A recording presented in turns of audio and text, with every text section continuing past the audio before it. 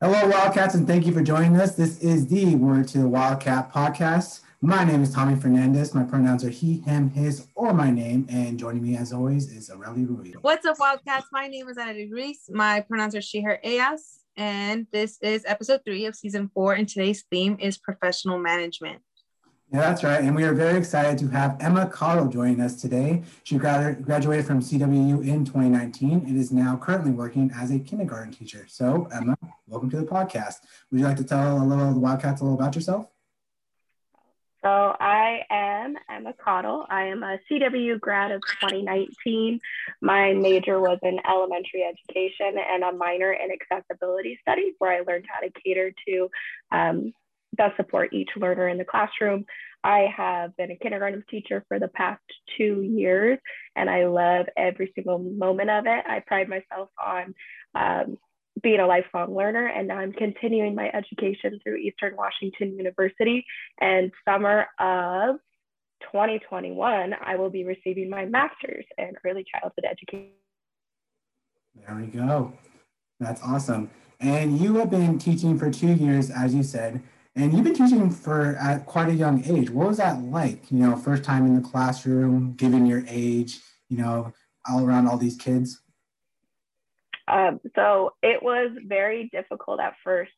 It was just kind of a challenge, but I needed to tell myself I have all my degrees, I have all my knowledge and my background skills for it. And I'm especially young for being a teacher. I got my AA when I was 18, I student taught when I was 19, and I got my degree when I was 20. So I entered the workforce not even being able to legally drink.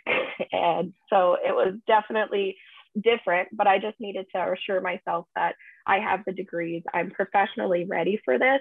Like I've done my ed TPA, I've gone through everything that I needed to, and that I'm ready for it. And I think half the battle was telling myself that I needed to be ready for this. And also because with my confidence, and if I come in and I have all my stuff together, then parents are going to see that too, administration is going to see that too. And so I think just hyping myself up and doing well and having all my stuff together has helped me for success. I think that's great, Emma. For those of you who don't know, Emma's one of my biggest inspirations when it comes to teaching. As I'm student teaching, I always ask her all the questions because, I think she hit a huge point right now talking about being young and trying to be a professional. She entered the workforce a lot younger than I am. I'm student teaching at 23, and I still feel like my age is a huge factor when trying to contribute to the conversation or trying to address administration. Because I don't know if you experience this, Emma, but just trying to talk to the principals, admins, even your mentor teacher, it's intimidating because a lot of them, they have a lot of years of experience. So I was wondering, how has your view of professionalism impacted how you started off? Like, did you think that this is professionalism, this is what I need to do in order to be a teacher, or did you just try to be your most authentic self, like from the get-go? I had a background of education. My mom's a teacher, and so I kind of knew how the education workforce looked like, sounded like, all that kind of stuff. And then I honestly just went in and I said, I'm new at this, and asked some questions when I had questions. And I've also learned that through education, a lot of it is evolving and it's constantly changing. So a lot of administration and my mentor teacher and other people, they're looking for new voices on how can we modify instruction to best support each learner. And so you go in with your ideas, and you're always there to just talk to each other and collaborate with other people. Yeah, and we mentioned administration, but one thing for me when I was growing up, I used to ref basketball games. And the one thing that I kind of had the most problem with wasn't like my boss or anything, it was actually like the parents. Because they would just see me as this kid going in like, oh, he doesn't know what he's doing, he's calling the game. But for you being a teacher at that age, I bet at some of those parent-teacher conferences, they might have looked at you like, she's pretty young for what she's doing. So what was your reaction to all that? I think my biggest thing that kind of like parents would look at me and they would think that I'm young, But my biggest thing that I came in with was I'm prepared. You know, I'm young, but I have all my degrees. I have all these things, and I'm here to best support your child. And I think that's what parents want to hear. Like the loudest in the room is that their child is welcome and that we're here to meet them where they're at, and not focusing on like the classroom, but focusing on your specific child. And so like it does pose a challenge, but you need to be there and just say, we're not here to talk about my age. We're not here to talk about like my background, but we're here to best support your child. And here's what we're doing.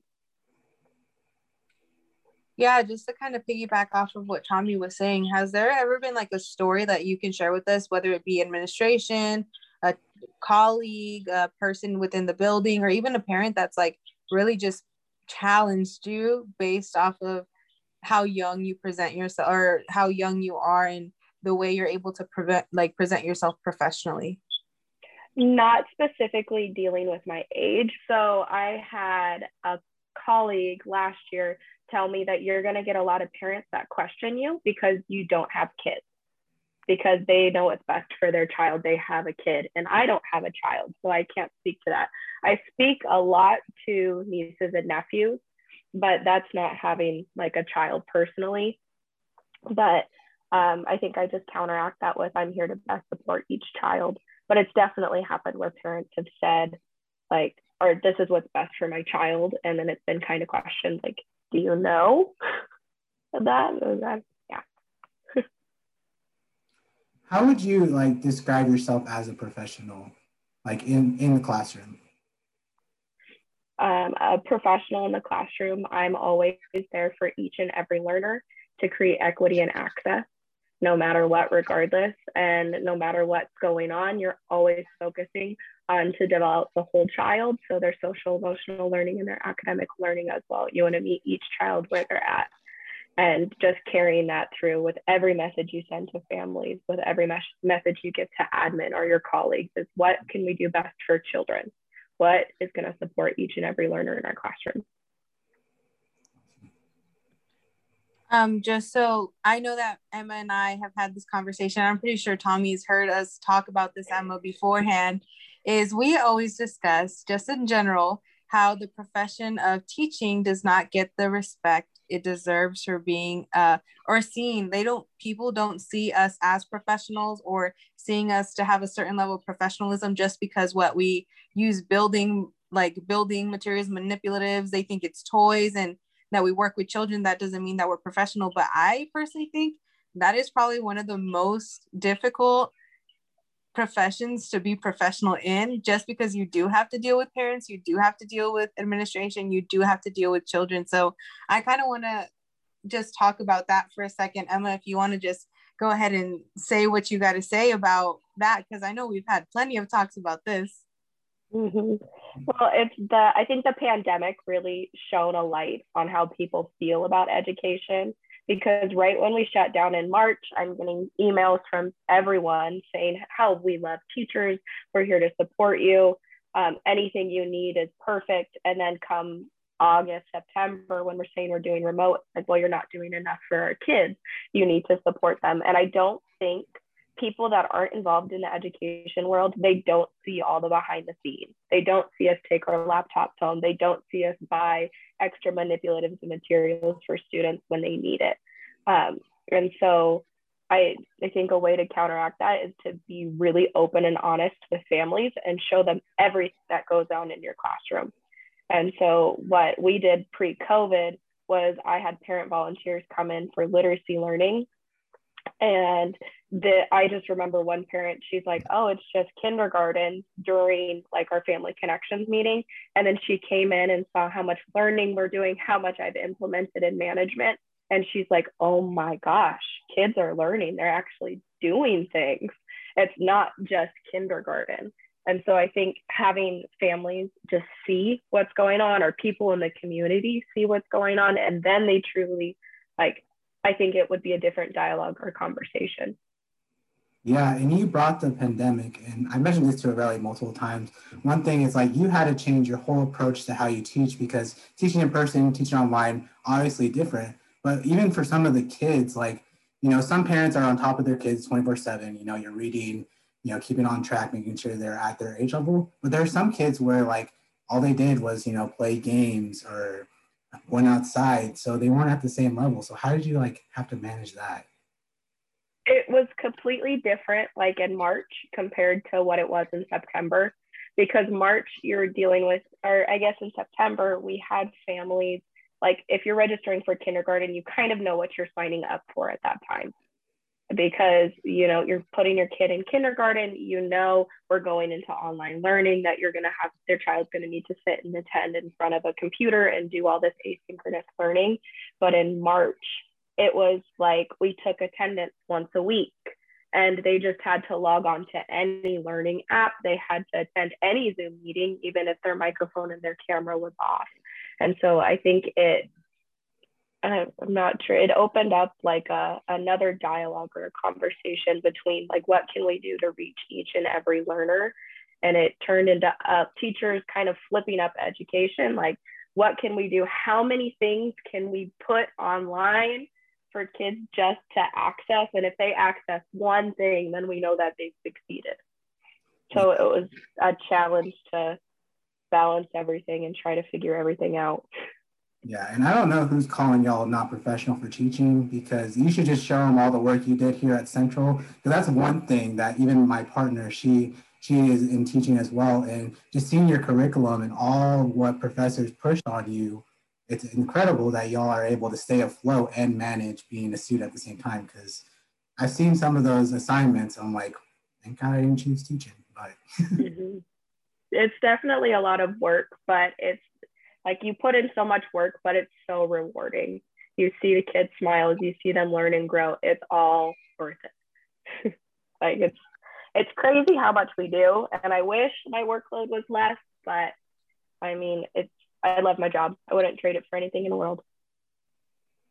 That's something that I just really admire, because I mean, one, I feel like just in general professionalism, most of the time when you think of a professional, we think of the stereotypical suit and tie, always on the grind, always having back to back to back to back meetings. And I feel like even then, people don't give teachers the credit that they deserve, because that's literally what we do. We may not wear suit and tie, but we have back to back meetings with our teachers or our administration or our students. Those are meetings in themselves. And then we have to just keep growing. And I feel like Emma spoke to this to like a T, is that it's an evolution. Like, you're always growing, you're always learning. And I feel like that in general is speaking so much of professionalism as a whole, because if you are stagnant in your thinking in terms of professionalism, and you're just thinking automatically, oh, I'm a professional just because I have this director title or the CEO, I have it all made, cool. I feel like there's going to be no growth, no progress. And I feel like that in general, teachers are making the growth and they're making the progress for the next generation. But again, I'm biased, so I don't know if y'all want to say anything about that. So when I think about that, I've seen teachers before and they're burnt out. They don't want to learn more and they're just kind of stagnant. And then it shows with their students. They don't have that level of learning. But I think we need to have that mindset. I think in any profession, but especially in teaching, we need to practice what we preach with kids. We always say, I can do hard things. I'm a problem solver. I can keep going. It's going to be a great day. Like, I will not give up. We're teaching them that growth mindset. I think especially in teaching, we need to have that. We need to be able to say, okay, I'm going to step back. What I did not work, and I need to completely redo what I'm doing. And it's not something where you should take it like as a hardship. It's just like, okay, I'm going to keep moving forward. I'm going to use my growth mindset and keep going. Yeah, absolutely. Did y'all hear about what's the test called, really? The ED?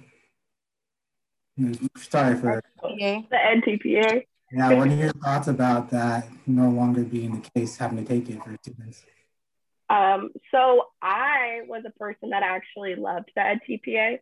I know that's kind of like a real shocker when I say that to people, but I honestly think like it was that growth mindset. I was able to sit down, I was able to film myself and say, what can I do better next time? What can I do to support each and every learner? But I also address or see that there's inequity with a lot of it. You have to pay $300 out of pocket for it. And it might be like disadvantaging people of lower socioeconomic statuses, which are primarily people of color. And so I see the reasoning behind why we need to, or they kind of abolished it, got rid of it. But I definitely think that in the future, there should be some sort of program where teachers should be able to sit and reflect upon themselves before, or teacher candidates should sit and reflect before they can actually be teachers. Yeah, I'm kind of on the same page as Emma, just because I'm not the fan. I'm not a fan of the ETPA. I'm gonna be completely blunt and honest. I'm not a fan at all. But I am a firm believer in assessment. Assessment is probably one of the primary tools that I use in my classroom to guide my learning. That is what you're supposed to do, in my opinion, is not just plan things, but know where the end goal is and work your way backwards and continue to grow. I feel like that is how we learn, just by making sure we get there, we try out our skills, we get it done, and then we check to see what we got wrong, what we failed at, and we can go back, rework it, and we can just think about it again. I feel like what Emma is talking about in terms of reflection, I'm a firm believer in reflective teaching. And I think that every profession should have some level of reflection, just because if you don't reflect, what are you actually doing? Like, you're just going through the motions. You're already used to what you're doing. There's no real growth, in my opinion, when you don't reflect. So I think that there should be an assessment for teacher candidates, but I don't think it should be the EdTPA, but that is just my opinion. I just don't know about the whole, like, I understand the filming behind it. I understand the commentary and reflecting in that way. But personally, for me, that is not how I reflect. I reflect through conversations. I reflect through feedback. I don't like watching myself on video, but I understand the purpose behind it. It's just we all just have to figure it out for a different assessment, in my opinion. But again, EdTPA, not my favorite. Yeah. And I was a test retaker. I had an invalid code on my assessment the first time around, so I had to pay the initial $300, and then I had to retake section 3 or task 3, and so that was an additional $100 out of pocket. But like, I loved the reflection piece of it. I mean, again, like Aurelie said, I am not going to watch myself on video, or I do not like watching myself on video, hearing my voice back, seeing how I'm moving. But I think it was so beneficial to see how I interacted with students. And it's like, okay, what can I do next time to best support these learners? Or even next year when I teach that same lesson, what's something I'm going to put a sticky note in my binder for, saying like, next time, make sure, I don't know, you explain your learning target more, or cover that content cognitive dictionary or the vocab words more. And I think reflection was the biggest piece that I took away from EdTPA. Yeah, and even though we may not like looking at ourselves, I kind of think of like what are they called? Like I'm not a football fan, but like the sports replays or whatever. And like people just rewatch those and keep looking and finding the little things that they could have been like, oh, I could have done better. I could have done this. I mean, it's technically like the same thing. I just think of different professions. I don't know. This is just a random thought, just thinking about like our job right now, Tommy. When do we ever record ourselves? I mean, well, technically right now, but like we record ourselves like 2 times this week. So not like that. I don't mean it like that. I mean more of the sense of like when we're putting on a program, do we actually go and record ourselves as we're planning the program? Are we recording ourselves like as we communicate? How could we have communicated better? I mean, there's a certain level of that, but like watching it in video is weird. I can reflect on the email I sent and be like, oh, okay, I didn't really say that right. I should reword it next time I send it out or something, but not like recording. But that's, again, my 2 cents. I don't know. And when you're evaluating yourself too, you're going to be your hardest critic, you know, and when we go watch these things through, you know, we're always like, oh, stop it. That's embarrassing. Let's not. Oh yeah. We always do that for these podcasts. Yeah. I like that was with my EdTPA video. My mom and I sat down and we were both watching it. And I was like, I can't just like, I'm doing this wrong. I'm doing this wrong. I'm doing this wrong. And at the time she was an administrator and she goes, no, you're doing a great job. You're just really critical of yourself. Because I think we are our harshest critics. We live inside our brain all the time. We are looking back and we're reflecting on the words that we just spoke and our actions that we're doing. And we're like, why are we doing that? That was just kind of odd that I said that. And so I think reflective teaching from yourself is good, but also hearing from other people too, because you're going to be your harshest critic, and you might not see positives that you're doing. You might not see, oh, I did a really good job explaining the learning target or giving a student help when they needed it. But like, we're not going to see that. But somebody who watches the video or sees us teach will go, oh no, you're doing that instinctively. You're doing a great job. And I also think it's good to hear positive praise from other people, but it's beneficial for us to be reflective as well as others. Yeah. I'm kind of curious, how was it like with your mom giving you like kind of being your mentor in a sense, like yeah, she's administration, yeah, she's your mom, yeah, she's a teacher, but like in terms, I'm sure she was a mentor in some form or capacity. What's your opinion? Because I feel like a lot of the time when we think of like that hardcore professional, I'm a professional type of idea, a lot of us, it's like the underdog that went at it alone, didn't have any help. They just kind of went straight through it and didn't need help from anyone. They isolated themselves. And I feel like that's not realistic in my opinion.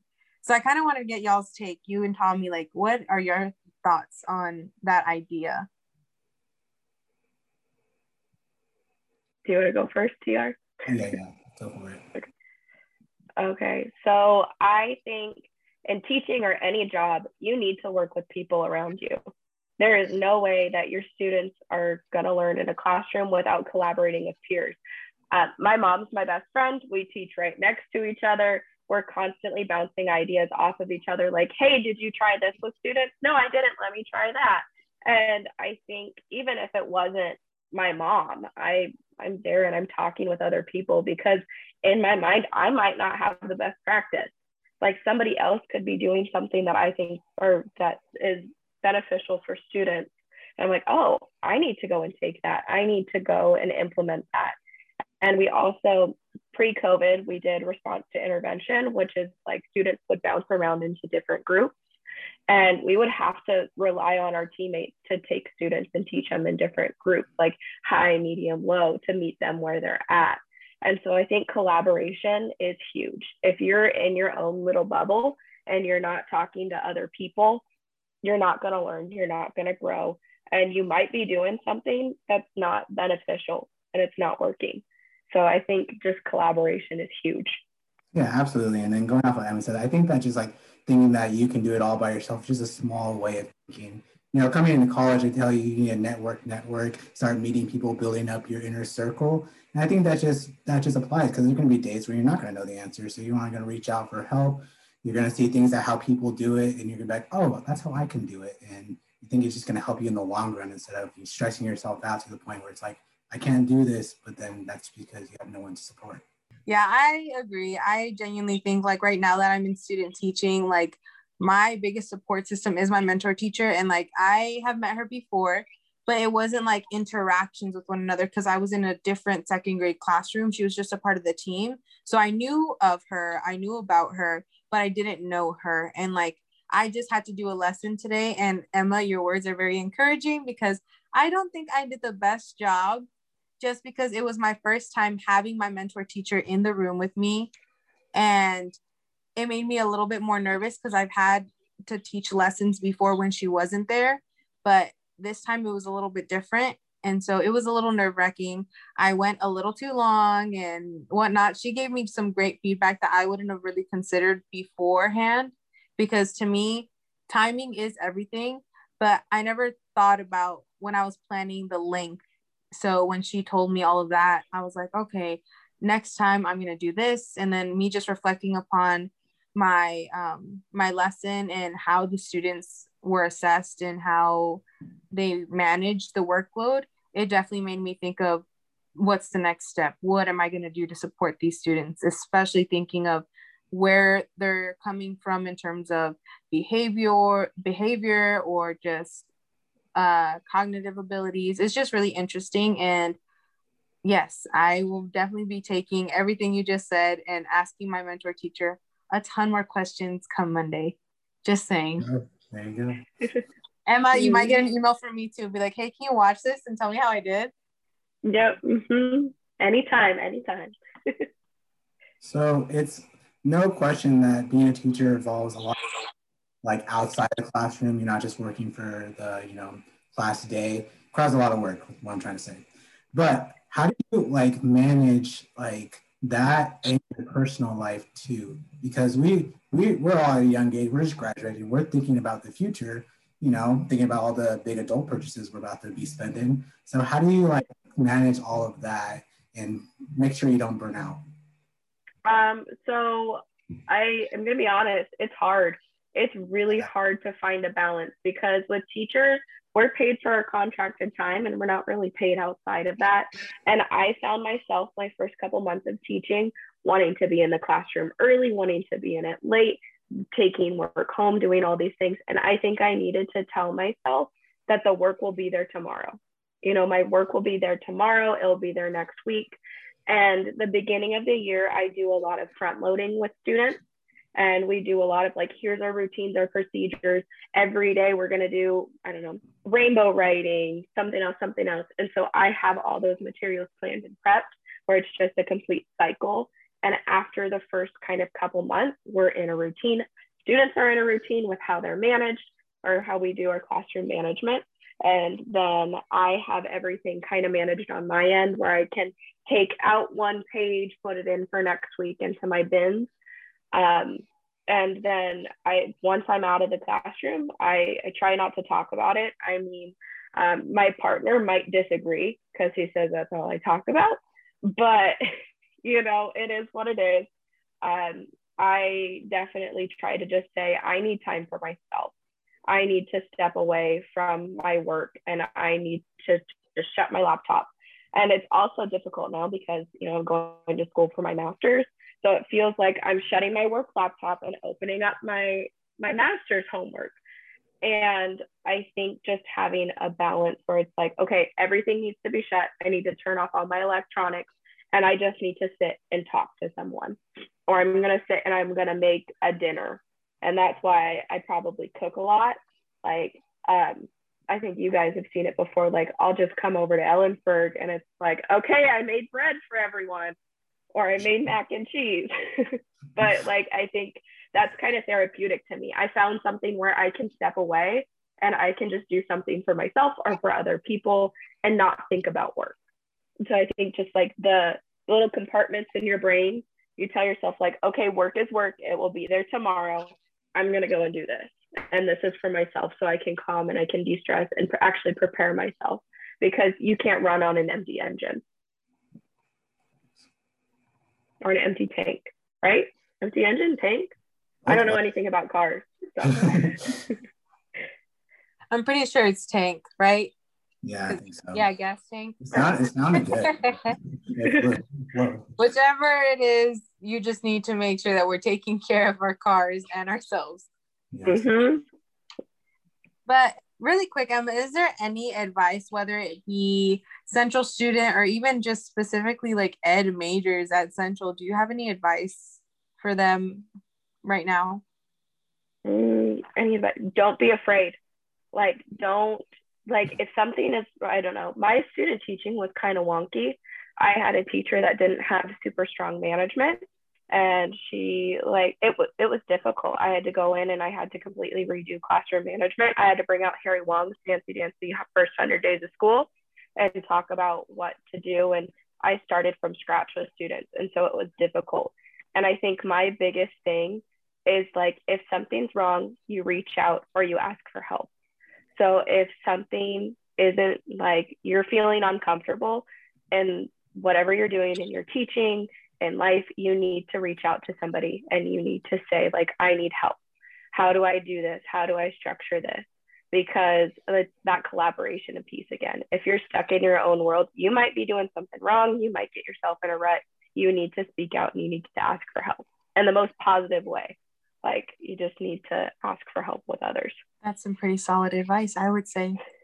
Absolutely. Something I needed to hear, friend. Well, and I'm like, honestly, if anyone reached out to me about an education question, I'm more than happy to just say, hey, do you want to have a phone call? Do you want to like text about it? And I'm pretty much a person that's like, hey, if you need help, I'm more than willing to help out. I might not have the answer, but I can direct you to somebody who might. And so, I don't know. always use your resources, use your friends, use admin, use professors.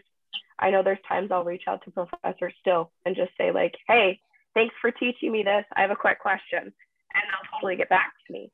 So I think it's just important to like TR was saying, you know, or Tommy was saying, you have your network and you connect with your network. From day one, everyone you meet, it's an interview. You need to have those connections, and then you have a network of people you can reach out to if you're struggling. Well, Emma, we appreciate your insights, and just once again, thank you for joining us on the podcast. And also thank you to Wildcats for joining us today. If you enjoyed today's episode and you want to hear more, you can listen to the podcast on Spotify, Apple, and Google Podcasts or YouTube at Word to the Wildcat. If you're interested in any other amazing programs that the CLCE has to offer, check out our website at cwu.presence.io and follow our social media pages. One more thing, also remember you can receive credit towards earning your WLA certificate by simply listening to the podcast and doing a quick assessment. You can learn more about that at the CLC website that Relly just mentioned. But with that being said, please join us again next time, Wildcats. I'm Tommy. And I'm Arely, and this has been Word to the Wildcats.